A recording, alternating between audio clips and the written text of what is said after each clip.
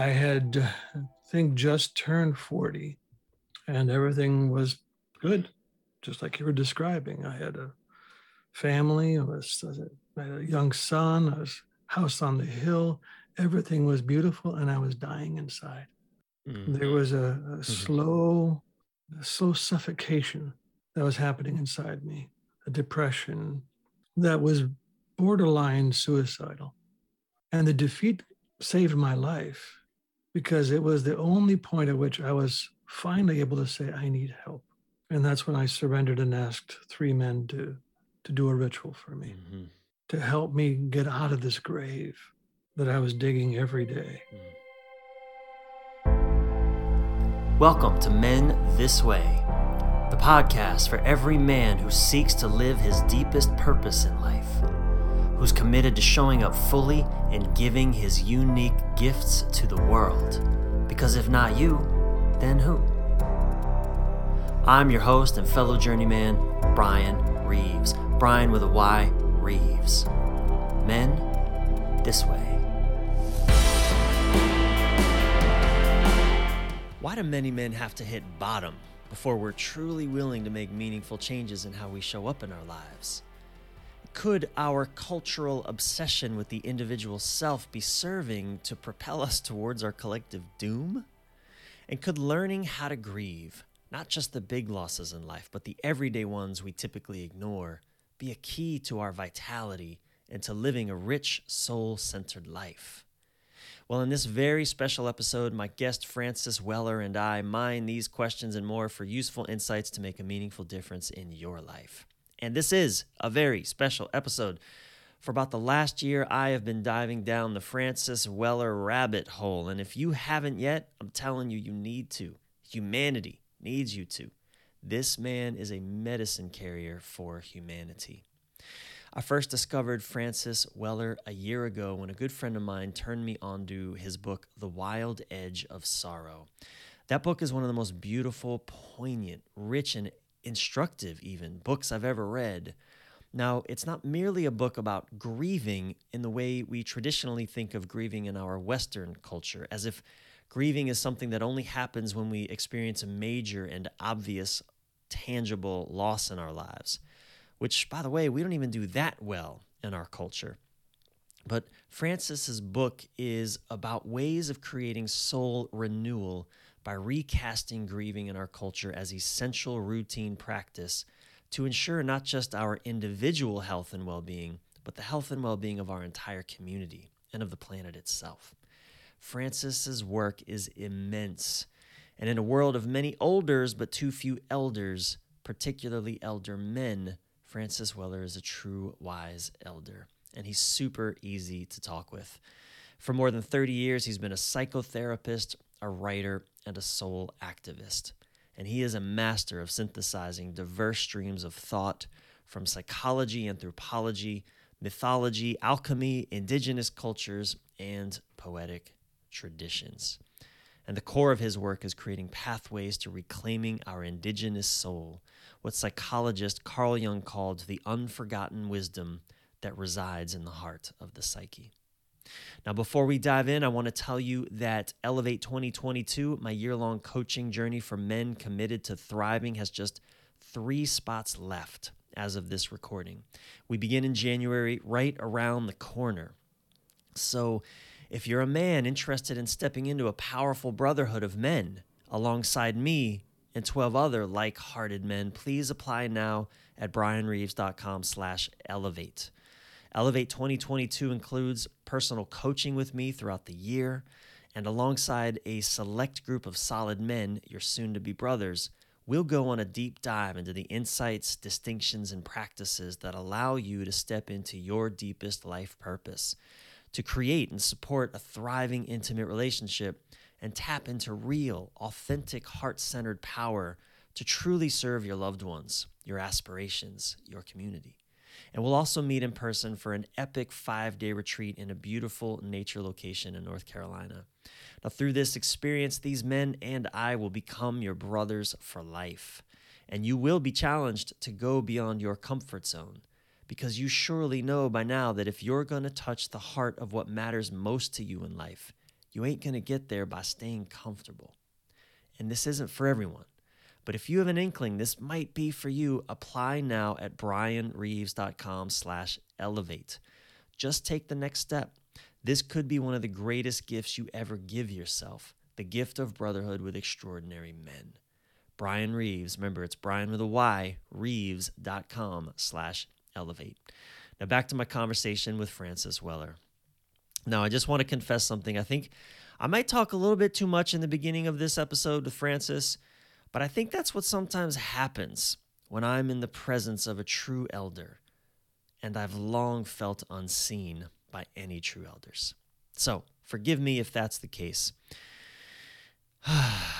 So now I invite you to take a deep breath and stay present with us, and stay present with this brilliant and insightful and visionary and wise elder, Francis Weller, all the way through to the end of this beautiful and profound episode of Men This Way.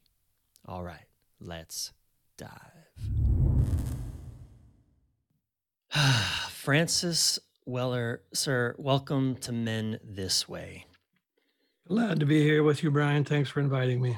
Now, I got to tell you, my heart is pounding right now, and as I've been, sitting with the anticipation of this conversation with you, we've been in conversation for the better part of this year about I had to cancel our interview back in May. I think I was going on a trip, and Francis, your work has touched an immensity in me that I think my heart is pounding. I don't get so nervous about meeting my heroes or celebrities or anything. I don't, that's not a thing for me.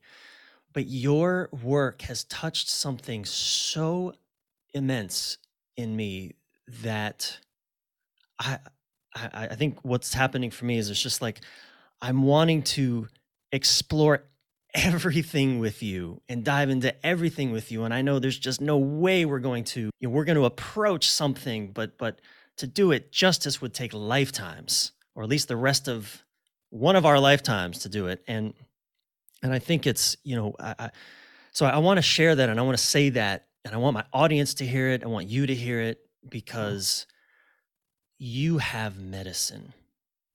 You are a medicine carrier in ways that few of my, certainly the elders and even many of the teachers I've studied, I don't know, not trying to compare, but I just want to say thank you, Francis, for being here. I'm very touched by those words, Brian. I'm glad that the path that I have been called to has found some resonance out there in the world, and I can see and hear by your words that it's landed in you in a good way, which is meaningful for me. I mean, you keep me spiritually employed.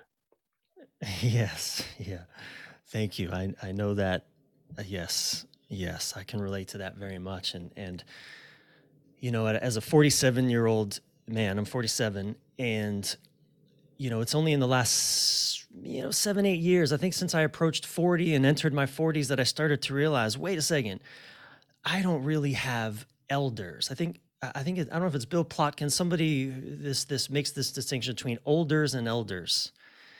And I realized, within the last 10 years, I don't really have elders. I have a few, and the ones I have they seem to be women that I really look up to as elders, like people showing me the way into the life my soul feels it was born to live through this body.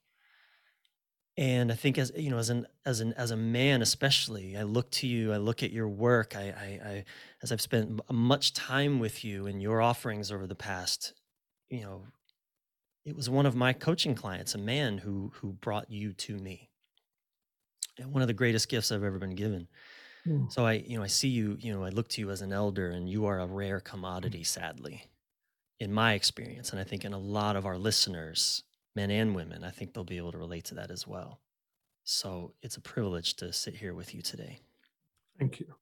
I want to start, there's a starting point for our conversation, and we've already begun. And I know that I'm talking a lot, and I want to shut up and let you talk, because but also, it's crazy. Like as a younger, feeling unseen by the elders, here I am sitting with an elder. There's that part of me that's like, see me, guide me, help me.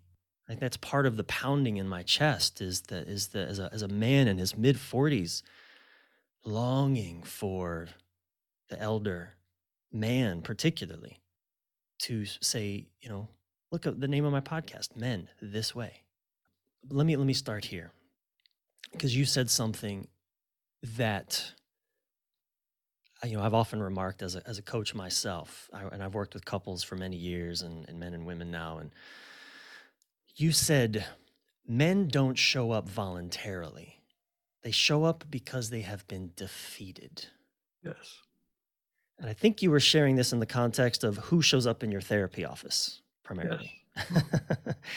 And I sat with that, and I've reflected on this even myself. Like, I'm a man who's been on some level committed to personal growth work for decades. I've done all the transformational workshops. I've done psychedelics for the purpose of awareness and insight. I have a master's degree in human relations. Like, I've studied with teachers. Like, I've done all this stuff, and yet I'm aware that the times in my life when I really showed up, Francis, were the times when indeed something in life had fully defeated me.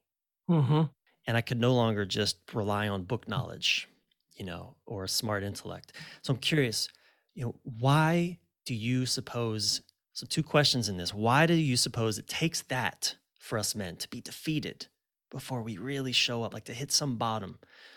And I'm really interested to know about you personally as a man, a time in your life when you were finally fully defeated and that called you to then really show up in a new way. Okay, the first part, all of the striving we do to improve, to get better, to be more spiritual, more awake, more aware, those are all good pursuits, but they oftentimes get kind of tangled up with a heroic pursuit. Somehow making ourselves better oftentimes means I leave behind huge parts of me.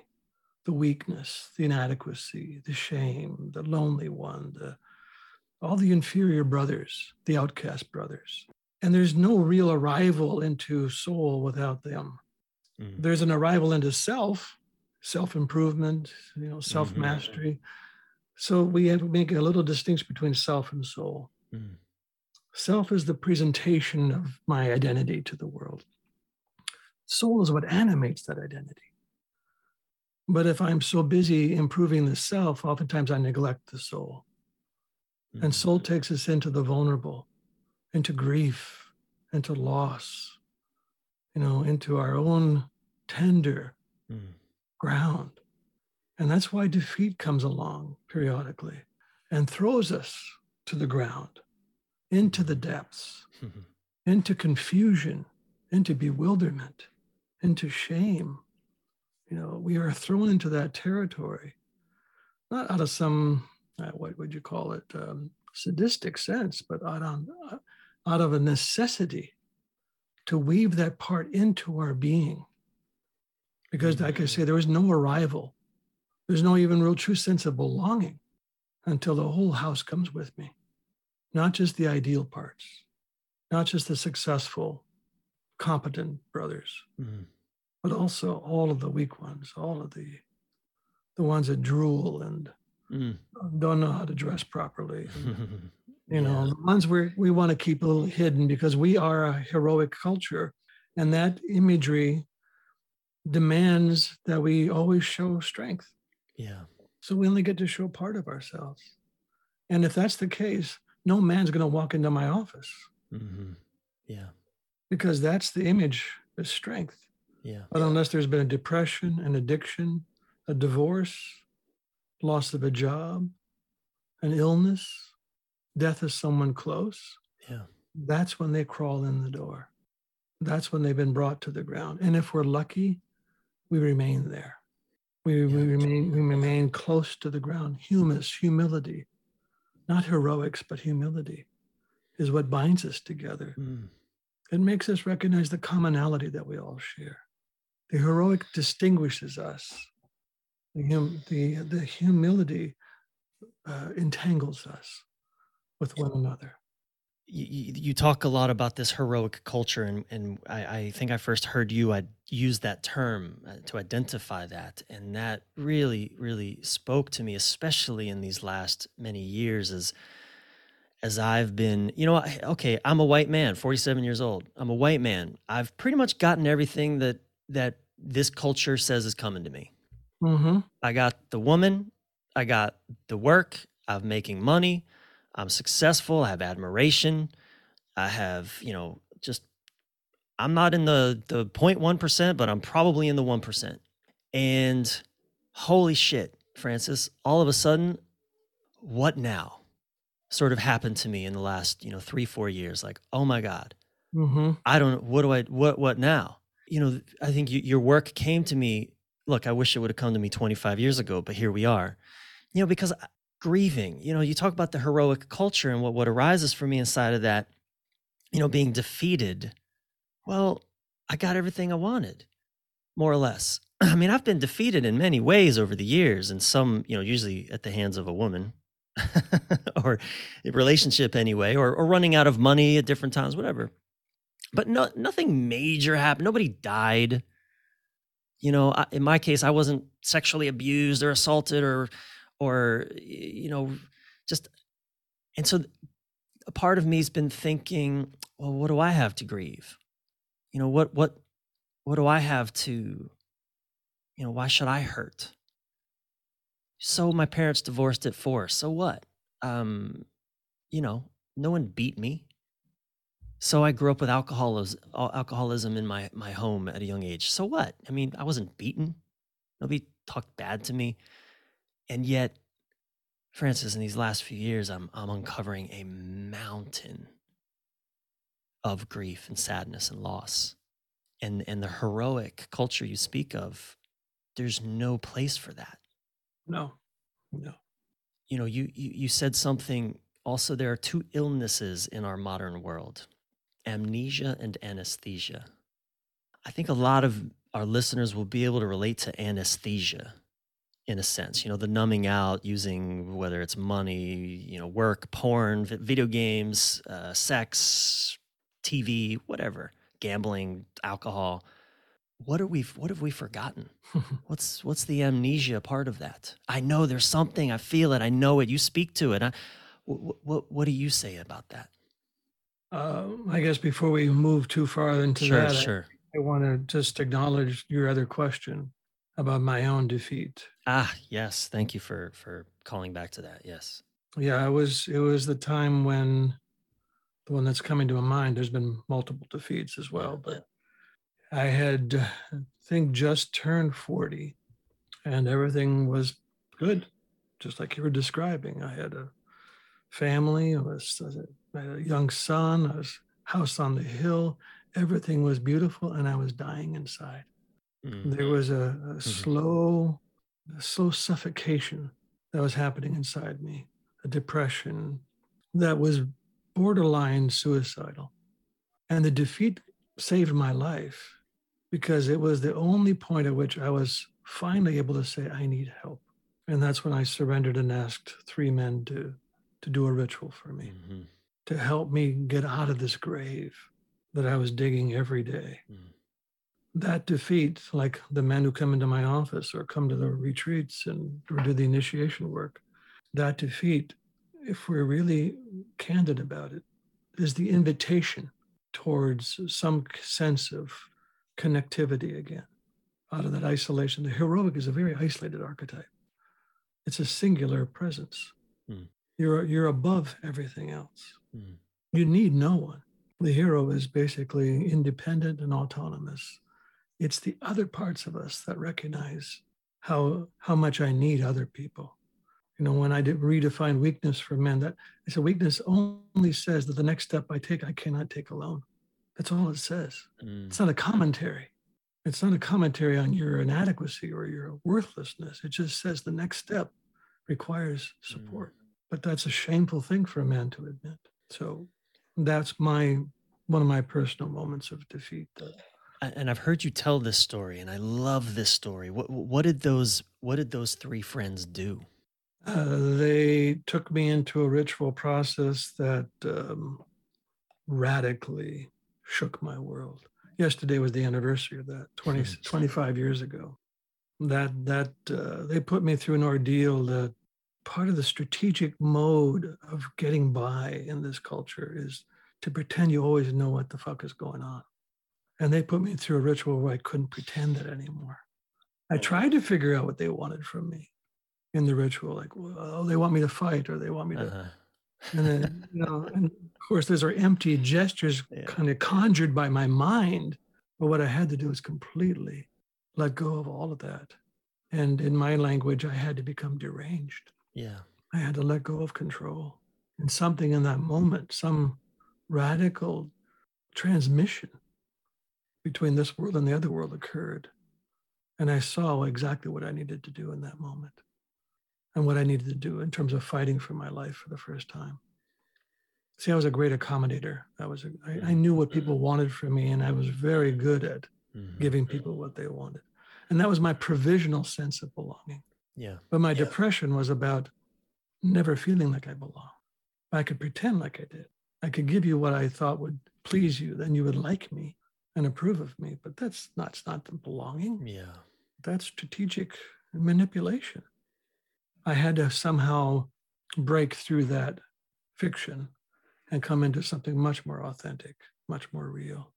In that moment, I consider that like a December 2nd threshold moment between the first 40 years and the last 25 years are so radically different in terms of my presence.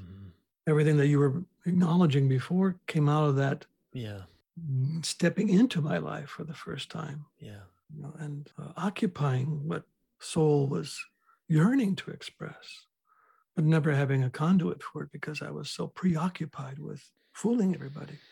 I find it, and we'll come back to my other questions in a moment about amnesia and anesthesia, but I'm particularly struck by the format, you could say, of that, or the container of that experience. 3 of your male friends created an ordeal for you. Yeah. One of the things that no one ever really told me and that I didn't trust, I'm a former military guy, 10 years in the Air Force, was a captain in the Air Force, and I was in a fraternity in college. I'm no stranger to men throughout most of my life, but what I found also is that I didn't trust men. I didn't trust them. I didn't feel safe around men, certainly not to be vulnerable. And yet now, later in my life, I find that I can't really feel deeply good about my life unless I have solid, trustable men around me regularly. And when I'm doing, men's work, one way we call it. So I'm just struck by that in your storytelling, in your experience, that it was your male friends putting you through an ordeal that was difficult and challenging and left you no out except I don't even know how the language to use, but through, or surrender, or letting go, or being deranged, as you say. Yeah. To upend the previous arrangement. Yeah, and then that takes a great deal of trust. Yeah. It also takes a great deal of familiarity. I had to be known that thoroughly on some level by these men to precisely design something. It wasn't cookie cutter. It wasn't, well, let's, whatever. But it had to have the precision. Even the language that was spoken during that ritual landed so squarely at the heart of the trouble that there was nothing I could do to evade, duck, to deny, to the only, like as we say, the only way out was through. I'd still be on that hillside today if I hadn't. You were not going to let me go. It was a 7-hour ordeal, and I was wrecked by the end of it. Something shifted so profoundly inside of me of what I needed to, how I needed to kind of structure my life and to carry myself into the world. And I'm struck by something that one of your friends said, Malidoma Some. Did I pronounce his name right? Yes. I think I read about this in Bill Plotkin's book, Nature and the Human Soul, about the initiation rites of passage that Malidoma Some, in his culture, he spoke to, their boys undergo an ordeal. similarly. And it could be that sometimes they don't survive, Right. but that in their culture they feel it. I don't know if this is the right language, but it's better that a boy not survive that ordeal than he live into adulthood without ever having undergone the ordeal. To be I can't remember the exact language he used there, but I was again really struck by that and how you're saying like your friends. I know we're speaking a bit poetically, but would have left you on that hillside had you not been able to make that crossover. Yeah. Well, Malidoma was one of those men that was there that day. Oh, I love that. Oh man, that makes sense. Yeah. Okay. Yeah. Yeah. Three men who knew ritual Ah, so yes. deeply in their bones that, but this ties us back into the amnesia Well, piece. and he might have left you, so you're right. They might have left you there. Yeah. Because They were definitely wow. not going to rescue me. I love it. Okay, thank you. That's But I love that. this ties us into the amnesia in the sense Mhm. of uh, having spent some time in his culture. You see the consequence of a local culture that still remembers to some degree what's required to shape an adult human being. And when we forget that, when we abandon those practices, we end up with a collective of adolescents that Mhm. are self centered, self interested, but not communally interested. See, initiation in the traditional sense was never meant for the individual. Mm. No, it was not about my personal growth. Mm. It wasn't about making me a better person, Yeah. more admirable. Mm.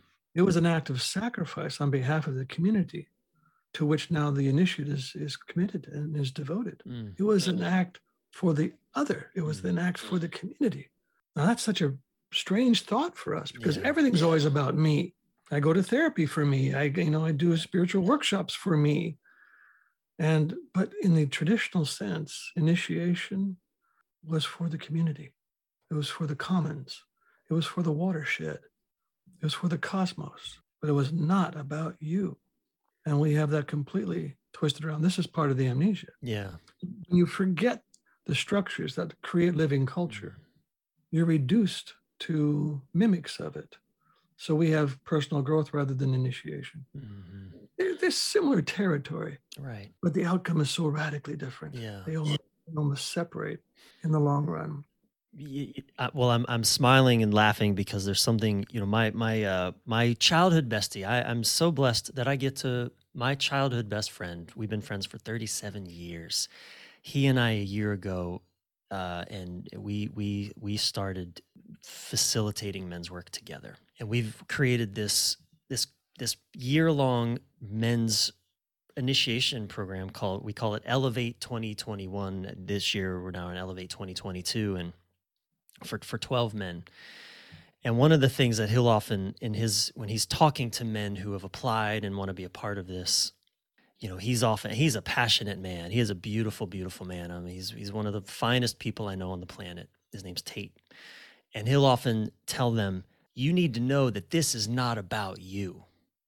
You joining this program, this experience, this is not about you. We'll often presence, for whom does it matter that you're here in our work. And we'll say this is not. And it's funny because I'll Tate will tell me about these conversations, and I'll be like, Tate, you can't necessarily just say that. You have to tell them it is also for them. So I'm kind of laughing because there's that our culture, like I think on some level these guys need to think that it is about them, but also it's not about them.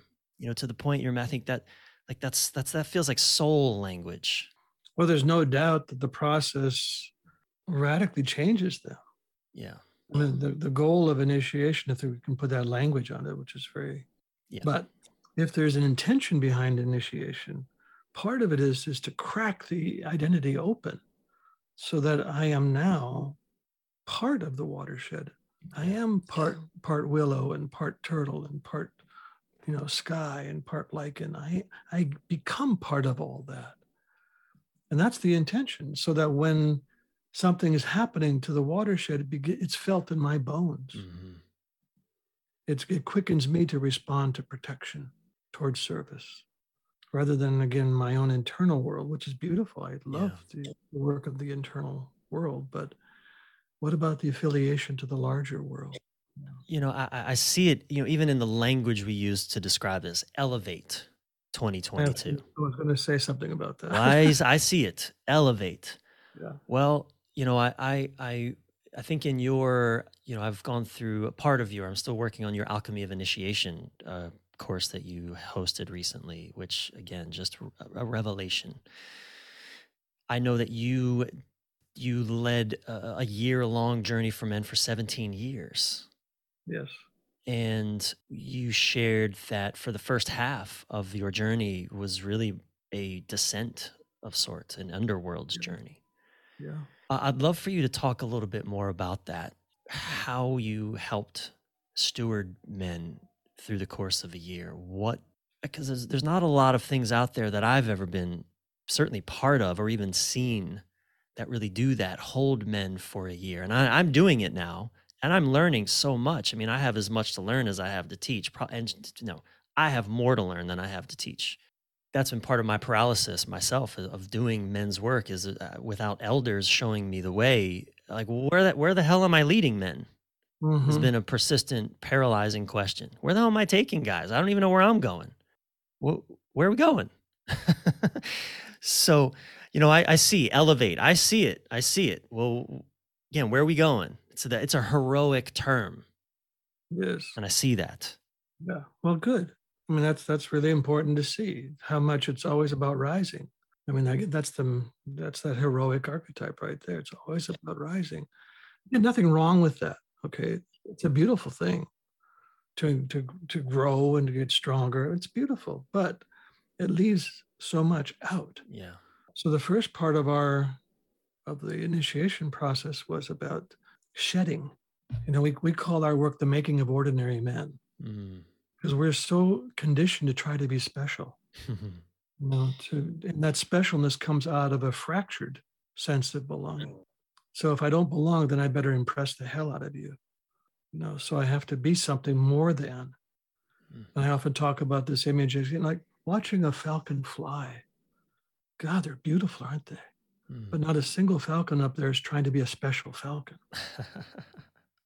They are Yeah. just being themselves. Yeah. And when a creature is just itself, it is most beautiful. And when we're trying to be special, there is no exchange. The flow all comes towards me, and I offer nothing. So part of becoming an ordinary man is to get back into the exchange. Come back into the conversation with the living world. Yes, I have gifts to give, and yes, I am in need of gifts, but that exchange has to occur out of a mutuality. And so that making of ordinary men is part of that thinning out and shedding, letting go. I remember we were up in Oregon doing a year long with a group up there. And on the first night, we're sitting out under the moon, and I use that language. That our work here is to make ordinary men of you. And a man, almost like he had springs in his butt, leapt off the ground and started screaming at me. I've spent my whole life trying to become special, and you're going to take that away from me?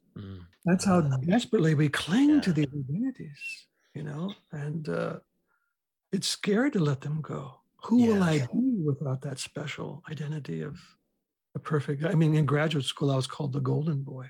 That was my nickname. I was so polished and shining, but inside it was so dead, cold. Yeah. So the first half of the year, we work in the underworld. The first weekend, we work with what we call the predator and grief. So we go into this territory of what is the main adversary that we really have to confront? What is this energy of death that we've made agreements with over and over again? To live small, to be good and nice boys, but never to find our authority and our presence in the world. We could spend several days unpacking this idea of predator. I know. And then after you unpack that one and you see all the collusions and the ways in which you've lived partial lives, kind of backing your way into the grave without ever really arriving here, there's tremendous grief. So that first week that we're together, we do a confrontation with predator, which is what that ritual those men did for me. That's what I saw in that ritual. Okay. Yeah. That I was in collusion with the energies of death, and I was dying every day. So we do a ritual that's really powerful, which I cannot describe to you. And then after that, we move into grief work, and the amount of grief that the men begin to share around having lived these provisional lives, trying to figure out what people expected from them. How do I fit in? How do I convince you to let me in? Another part of our amnesia, right? I mean, I was talking to Maladoma, and he was saying, in our village, it's the job of the community, of the village, to impress into the body of every child that they are somebody worthy of belonging and that they're carriers of gift. I said, yes, in our culture, we've turned that 180 degrees around, where it's up to me to convince you that I'm someone worthy of being tolerated. And we spend a lifetime, again, this is our adolescent pursuit, a lifetime trying to find the ways that we can manage exile or belonging. Yeah. And always living on that very thin edge between those two realities. So this is, again, part of what happens when we fall into amnesia and we forget these principles of living culture. Well, I'm just, again, I'm just lit up, and all the follicles on my skin are on edge, because I'm men, there's this pursuit of freedom, constantly freedom, more money, more status, more respect, more whatever, more likes, more admiration, to be special, to be special. There's no freedom in that. That is the ultimate entrapment. Yes. And as I'm hearing you describe, the making of ordinary men, what a release. What a fucking relief. I don't have to be special. I can just be. Yes. That's the fucking freedom that we're all ironically looking for through our social media status or our bank accounts or whatever. It's in the make. I'm just, again, feeling in a visceral level, what you speak and the way that you speak it and articulate it. And my heart breaks. This is, again, my heart breaks. Yeah. Yeah. One of the things we have to really acknowledge, particularly, men in general, is the emptiness that we feel inside. Why do we pursue all those things you just mentioned? Status, rank, wealth, privilege, dominance. Why do we pursue those things? Well, because there's a quality of emptiness that we feel inside that is rooted in individualism and the absence of community. Individualism is a breeding ground for a feeling of emptiness. And we are addicted to individualism. Again, another aspect of that heroic template is you shall always be sovereign. You shall always be alone. You shall need no one. And so in the absence of what we really crave, which is community, sharing ritual together, grieving together, saying thank you together, dancing together, singing together, sharing meals together, dreams, stories. Those are the things that we really long for. It isn't about what's on TV tonight or the latest cell phone. What we crave are what I call the primary satisfactions, the things that shaped us over hundreds of thousands of years. And this is where that amnesia really reaches its pinnacle. We've lost the primary satisfactions, and we are a culture addicted to the secondary satisfactions. That's why we are the highest consuming culture on the planet. We make up, 5% of the population, something like that? I can't remember, but we consume almost 25% of the goods of the world. What is wrong? And you can never get enough of what you don't need. And isn't that the very essence of addiction, right? You want more and more and more. So we have millionaires and billionaires craving more. Like they don't have enough. But there can never be enough if you're not addressing the core issue, which is this emptiness. I was in a racism workshop some years back in Berkeley, and we were going around the circle introducing ourselves. And just by the circle, I was the last one to share. And when it was my turn, I said, one of the things I'm really looking at is this question of emptiness. And a Black man literally jumped out of his chair and pointed at me and said, that's it. Until your people address this issue, you'll continue to kill from us and steal from us every fucking day. And it just was like this, okay, I get it. That is my spiritual responsibility, to dig into this hole, weep into this hole, and help other people understand that they're living in this hole that can never be filled by things. The opposite of emptiness is not fullness. It is presence. It's entanglement. It's embodiment. That's the opposite of emptiness. Mm. It's not more. It's engagement, you know. That's what the initiation is really about. So that first half a year is really about kind of cracking open the conditioned shell of a man's psyche, according to Western civilization, white Western civilization. Yeah. And kind of unmasking that and seeing the cost of that. Yeah. And then we dive deep into the quality and character of their wounds. And through that lens of the wound, they begin to catch a glint of what their medicine might look like. And then we work with love and power. How do those two dynamics exchange with one another, fulfill each other, rather than choosing one or the other? You know, a lot of us are nice boys, so we think we choose love. And then Jung would say that our power then goes into the shadow. Or conversely, we choose power, and then he said, then our love goes into the shadow. But we need both. Yeah. We need power that's infused with love, and we need love that's potent, that has vitality behind it. Love has to become not maudlin, but robust. To love our world, our children, or the generations to come, that requires a love that isn't, you know, saccharine or sentimentalized. Yeah, I like to say far less eloquently that it's not about choosing between heart or brains and balls. It's about connecting our heart to our brains and our balls. Yeah. And I would really like to explore grieving with you, because that's what brought me to you. Your book, The Wild Edge of Sorrow.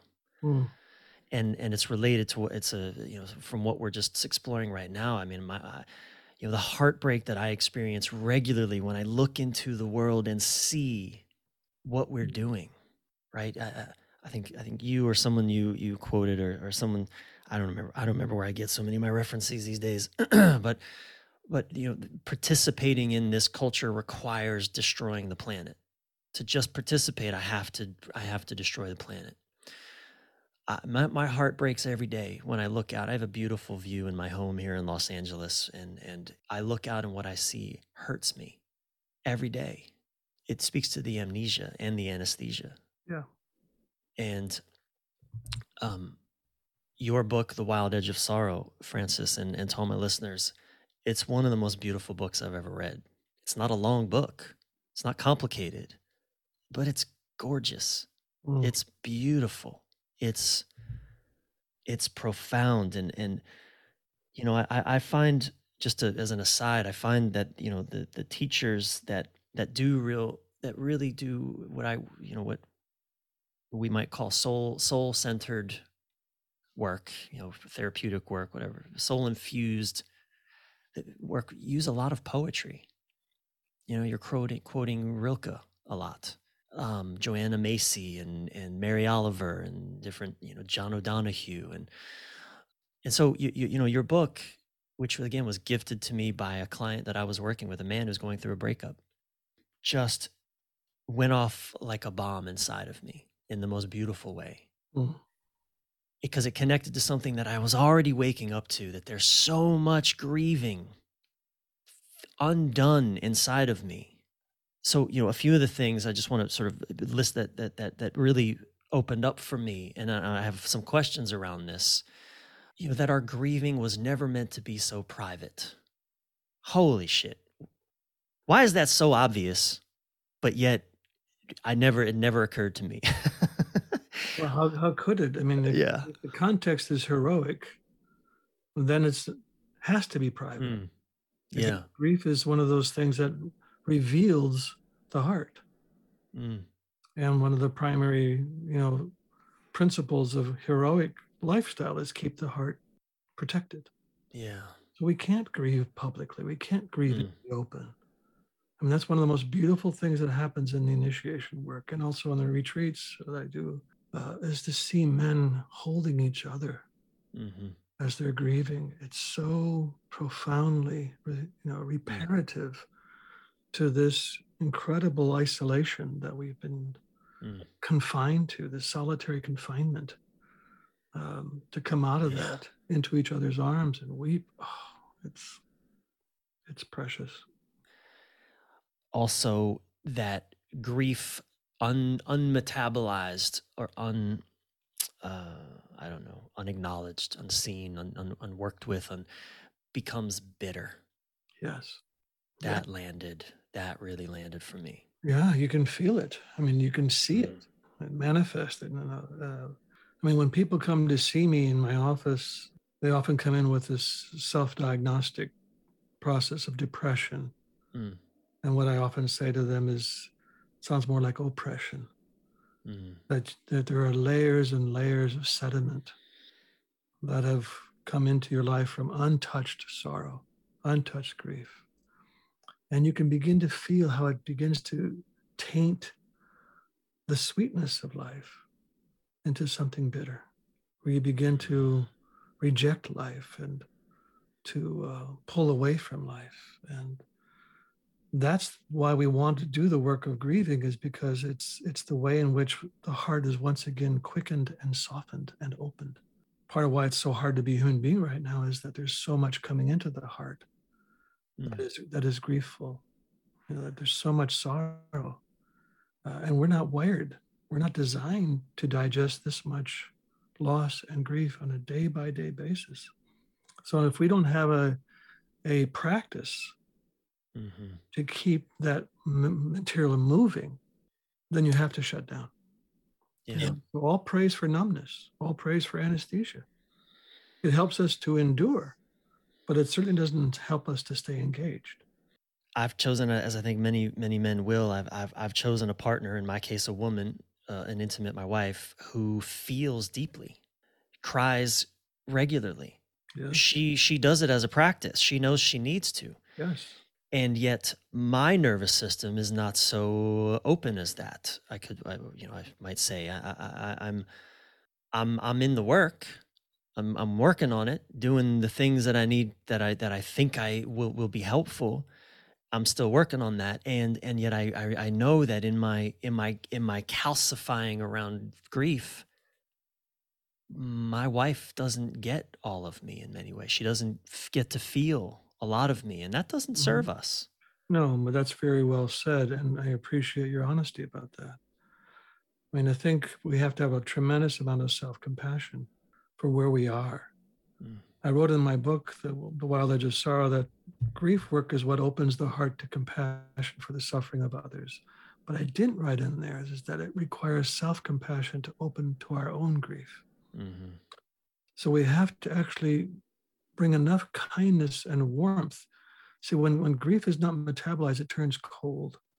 It's an old alchemical idea that you have to keep the material warm for it to move. And when we neglect our grief, when we turn away from it, when we don't trust it, when we're fearful of it, those are all cold states. And so then the grief congeals and hardens, and we can feel it in our heart. When the heart becomes, well, why is congestive heart failure the number one cause of death? Well, it isn't just, French fries. It's also the fact that we have forgotten how to keep the heart emptied, open, flowing. So we have to have a great deal of compassion that this is where we start. And it isn't about pushing through the grief. It isn't about forcing it. It's about softening to the grief. And that's what I call taking up the apprenticeship with sorrow. mm, Is how do I come into a lifelong companionship that I'll never be free of grief, ever. But I'd also, what I want is to have an ongoing living friendship with grief, as if it's the companion walking alongside me every day, which puts me then in terms of the bittersweet. That's the full measure. mm, If I deny grief, I turn bitter. If I can companion grief, I can remember the bittersweet, mm, which is a deepening and a ripening. And I think that's what leads to elderhood in the long run. mm, Is someone who is not afraid to keep digesting the material of the world, the losses and tragedies and traumas of the world, because that person can simultaneously see the sweetness, the beauty, the exquisite elegance of this world is not lost on someone who has done that work. Well, you quote a Rilke. I mean, the the depths of it. That you quote Rilke in your book, be ahead of all parting as if it has already happened. Yeah. And I remember an experience when I was probably 20 years old. It was my last year of college in Arizona, and I was sitting on top this rock with my girlfriend in college. And I remember distinctly realizing it's probably the first time I was consciously aware that this moment is going to end. This is going to come and go in a blink of an eye. So better kind of lock it in. I remember feeling the wind on my skin, Hmm. feeling, I mean, it's so visceral even now because I was so aware of the moments passing. What I'm also aware of, and that's something that I've held with me throughout the years, that even before our conversation, for instance, there was a moment I was feeling I was grieving and I was sad. Cause I've been so excited for this, and I'm like, okay, we're gonna have this moment, and then this is gonna pass, and there was a heartbreak in that. I think, but in the past, and even perhaps now, there's a part of me that still just wants to bypass that grief. Yeah, yeah, yeah, yeah. Life goes on. Suck it up. At what cost, Brian? My vitality. But yeah, what I don't, I'm sure I don't even really know the full answer to that question. Yeah. To bypass the grief is what keeps the heart congested.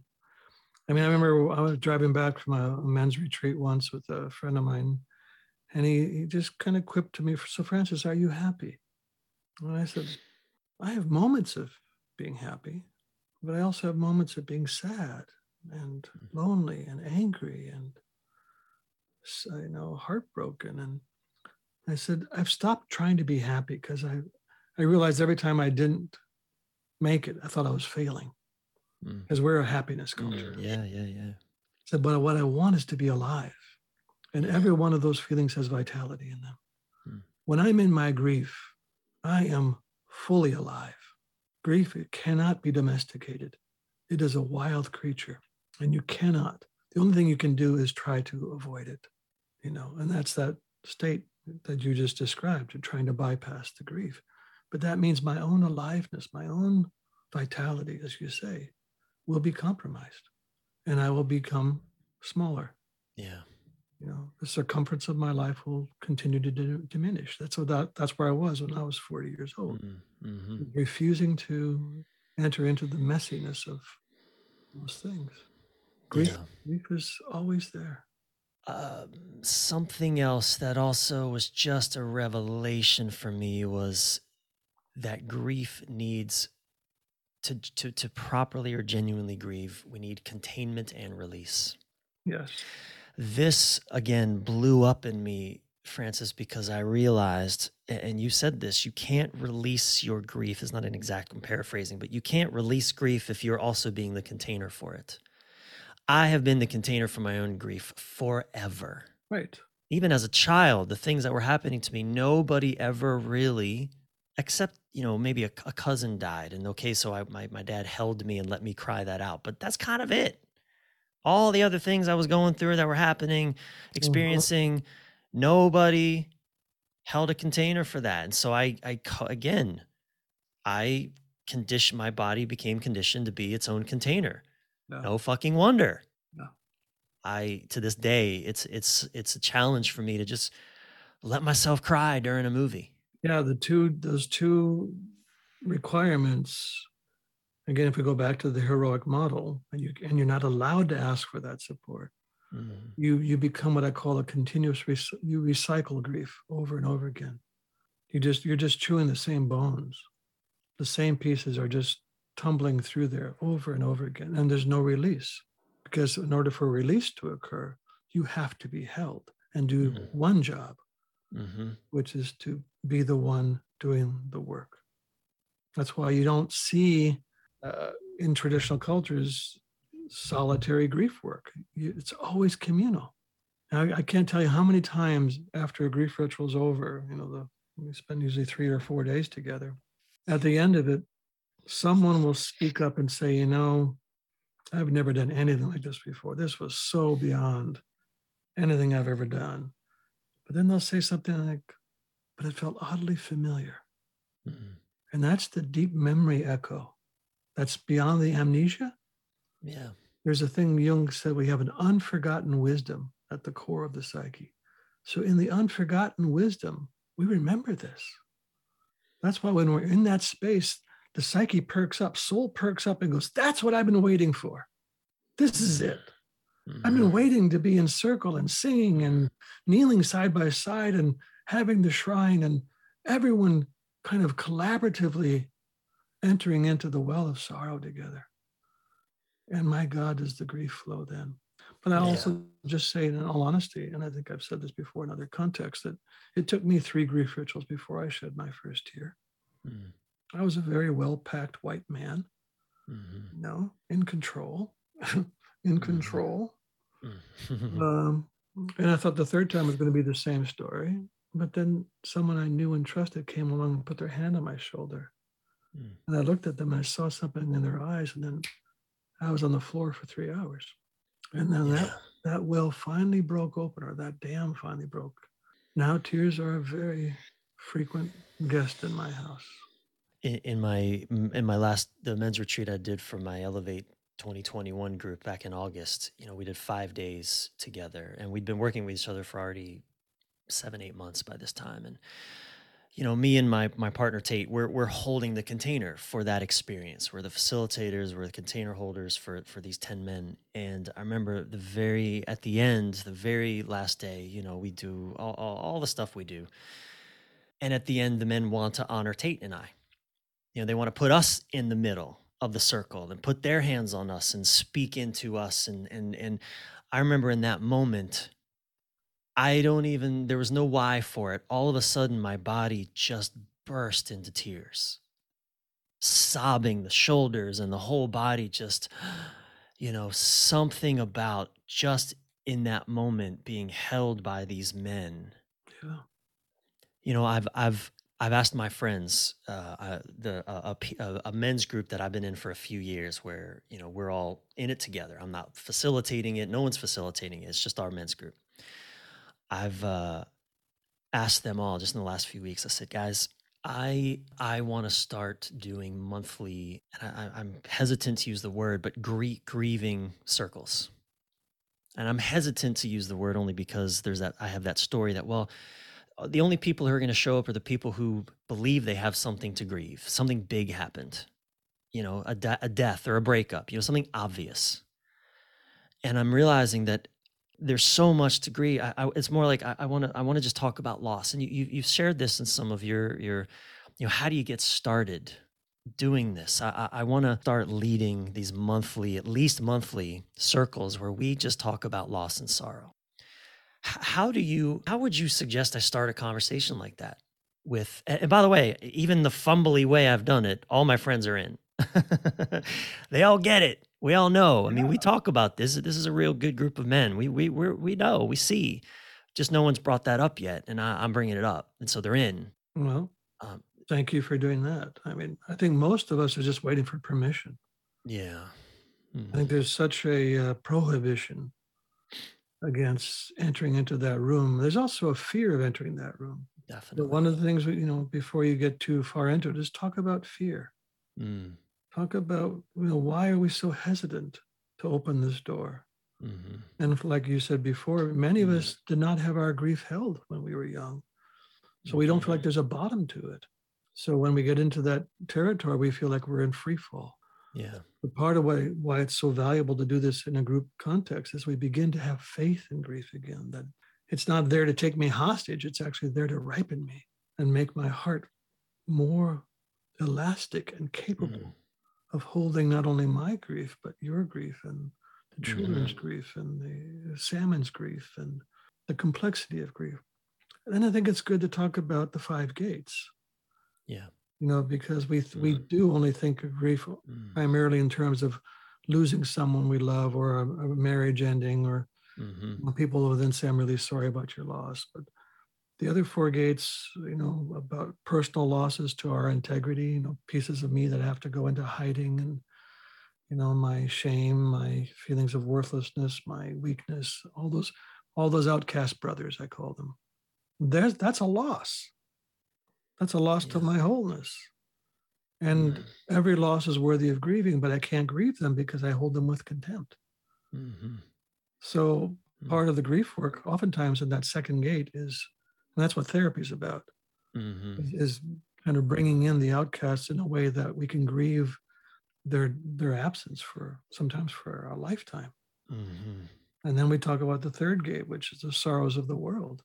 And who doesn't know the sorrows of the world right now? Yeah. As you say, you look out your window into LA and you're looking into the belly of the sorrow. You know, whether it's the quality of the air or the homeless or the rapacious consumption or you know the silencing of languages, the abuse to people of color. I mean, there's so much sorrow in the world. And part of our work is to come out of the fantasy that I'm separate from that. Yeah. We feel it in our tissue every day. And so we need places to talk about that. And then the fourth gate is what we expected and did not receive. This is the amnesia piece. That we're wired for the entire spectrum of experiences that our deep time ancestors had, of village life, of tribal life. And I mean, that's in our DNA. Yeah. Both physiologically, but also psychologically, I think spiritually as well, that we expected to see 40 pairs of eyes looking back at us and seeing us and welcoming us and having belonging just kind of rooted in the bone so that I'm not anxious about that for the rest of my life. And then the last gate I call the ancestral grief, which has so much complexity to it as I sit with that one. The more I sit with that gate, the more I realize I think all grief is ancestral grief, in the sense that, yes, if I have a wound around shame, which is my wound, well, where did that come from?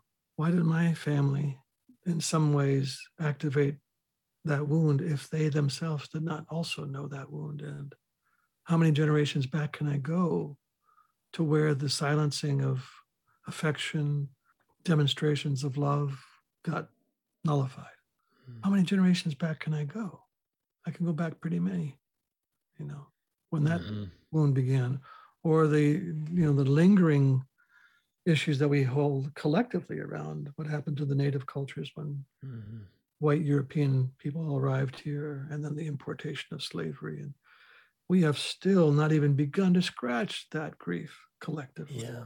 So we're haunted by that unmetabolized sorrow. We are haunted by it every day through racial killing and economic injustices. I mean, that is a lingering grief. So when someone says I don't have much to grieve, bullshit. You have too much to grieve. I remember when Obama was elected, I was surprised to see. I mean, I voted for him. I was excited. I hoped he would win. And when he won, I remember I felt lighter in a way that no other election is at. Well, that's maybe the last one a little bit. And yet, boy, that's gone away. Yeah. Yeah, we see the backlash. I mean, we're entering a period, what I call the long dark, which will be decades and decades, perhaps generations, multiple generations, where we are not going to see a whole lot of rising. We are in a time of deep descent in both senses of that word. A lot of dissent is happening right now. A lot of no is being spoken, but we're also in a trajectory downward. And this is a necessary descent, because in the old alchemical language, this is the period of the nigredo, the blackening. And in the blackening, that is the beginning process of shedding old structures, old paradigms, old ideologies, old things that do not sustain life. So we have to look at systemic racism and economic injustice, and we have to look at what's happening to our ecological systems. That's such a cold term. To look at what's happening to grizzly bears and glaciers, and the fact that here in California we have almost no water left. This is not something abstract. Yeah, this is immediate and in our flesh and in our bones. So this is right now. We have to deal with this now, and this is the long dark. This is going to take a long, long period. I just wrote the preface for a new book that's coming out by Dwayne Elgin called Choosing Earth. Oh, great. That was the most difficult piece I've ever had to write after reading his book and looking at what's coming in the 2030s, 2040s, 2050s, and beyond. It's scary. And we don't know if we're going to make it. But this planetary initiation, if we can make it, may offer something to those generations, perhaps not even born yet, that might begin to resemble what living culture looks like again. Mm-hmm. If we do the work now, we are planting seeds. I often say, I'm not going to see that. Mm-hmm. I'm not going to see that. Mm-hmm. I'm just about 66 years old. I'm not going to see Mm-hmm. that sunrise. Yeah. But I can plant seeds now in the dark that when there is enough moisture and enough light, those seeds might emerge into something that can sustain life again. That's my job. That's your job. That's every man who listens to this podcast job. It isn't about my future, my benefit, but it's living for those who dream about being here. You and I are perfectly in sync because this is exactly where I was going, my next question, and really leading into the conclusion of our conversation. You use the term the long dark. I've heard you also use the term a rough initiation. Yes.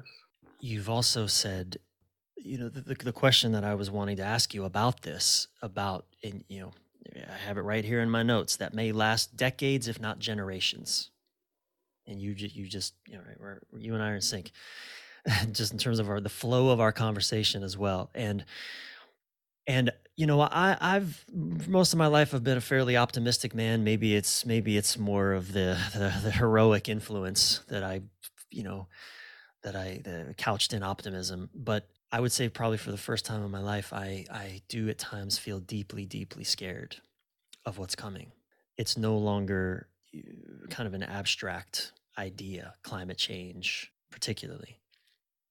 I mean, I live in California too. I mean, there was a month out of last year when we couldn't really breathe the air here very safely Right. because of the fires. Yes. Here too. And we're still pretty lucky. I mean, other places in the world, they're already losing their homes for climate reasons. Right. And I've heard you say something really beautiful about this as I reflect on, how to hold this. I heard you say, there is no answer, but there is a response. Yes.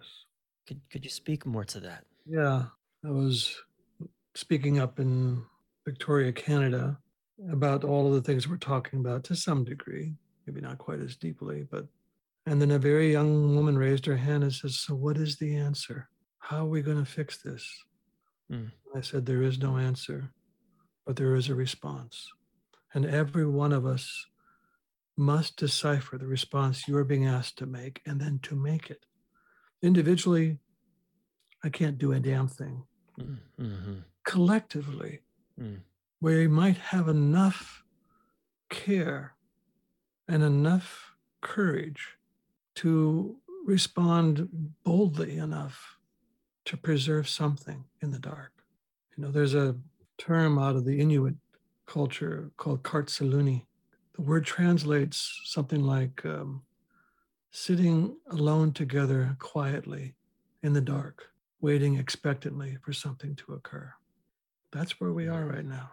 So we have to somehow let go of the fiction of fixing things, because I think that comes out of the same mindset that created the problem. We're going to have to go into dreaming, into the imagination, into the darkness, into the land below the land, into that underworld place and be dreamt into something. We can't figure our way out of this. It's going to require a completely different way of imagining what is happening for us right now. I often say this is a time of courage and faith. Courage to keep our hearts open, and faith that there's something intelligible about what is happening, something intelligible. And if we listen, see, this is a time of humility, a time of deep listening, a time of not knowing. We don't know what the hell's happening. We're watching what some people call the great unraveling. Things are just falling apart, and they need to.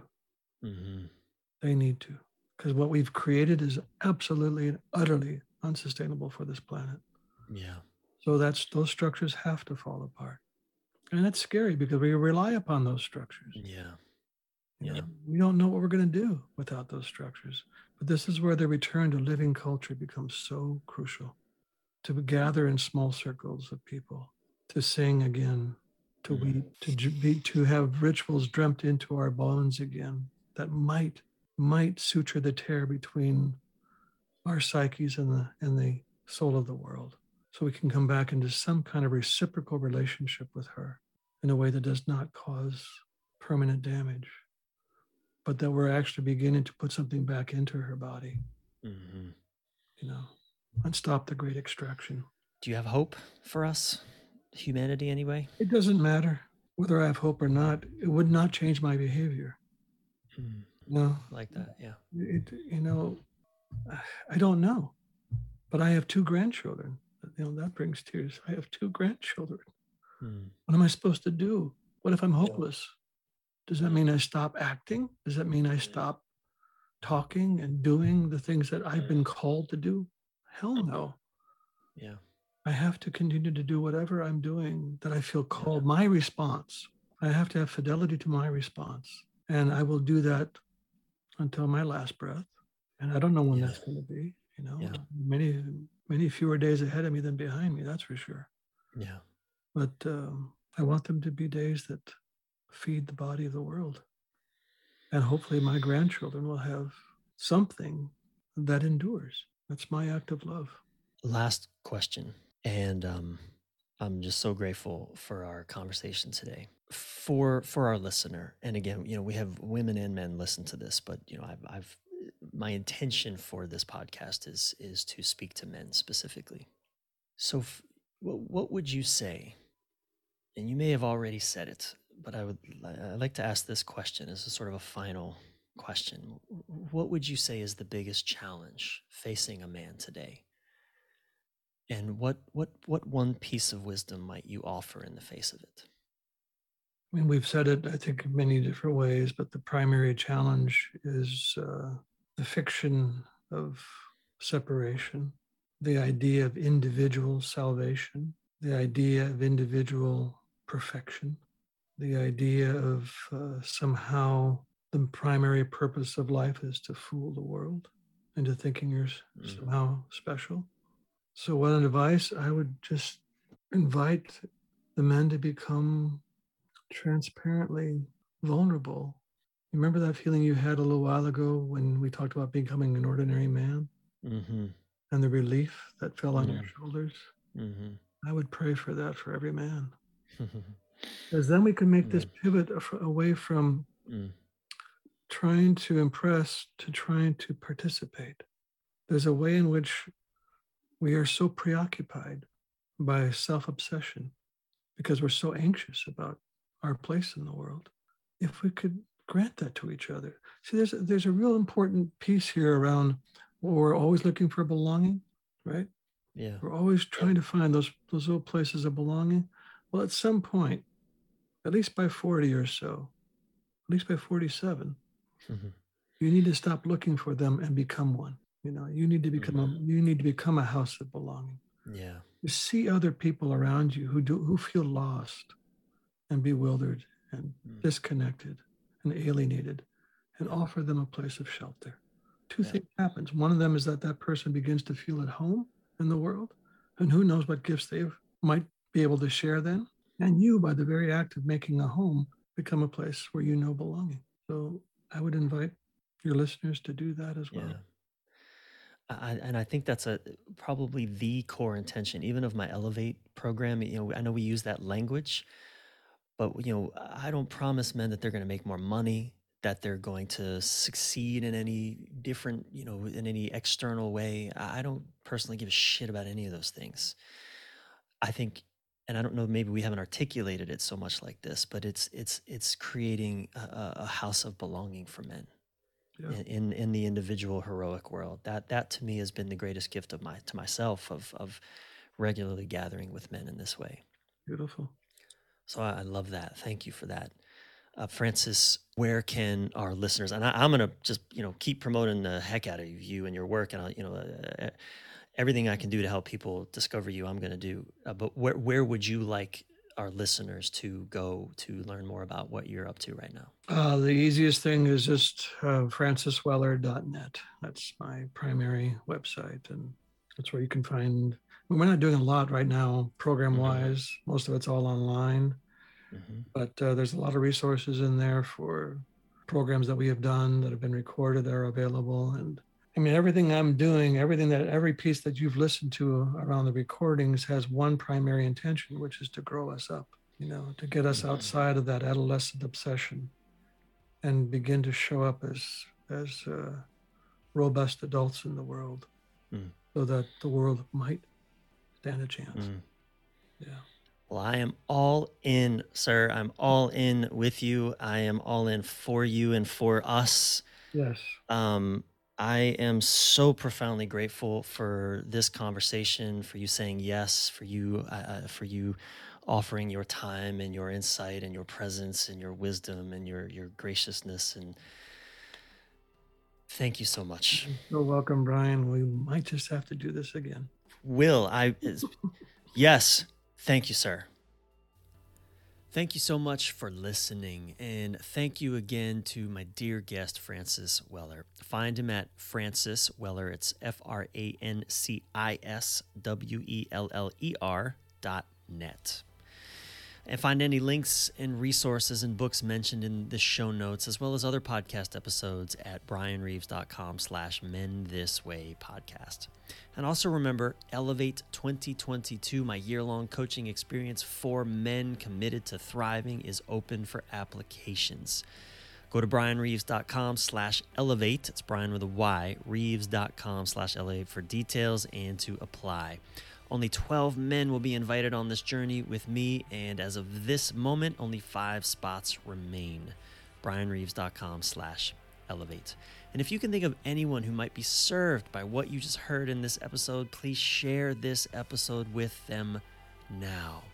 And to help more men benefit, as well as the mothers and sisters and children and the lovers who love men and just our whole world community benefit from this amazing conversation, please, right now, go to whatever app you're using and rate this podcast with 5 stars and add some glowing words, because your words matter to help bring people to this work and to these important conversations. So go and please leave a review so that you too can lead more men this way. And don't forget to subscribe yourself while you're at it. I'm your thriving life and relationship coach, Brian Reeves, Brian with a Y, Reeves. Until soon, keep your head up, your breath relaxed, and your thoughts inspired.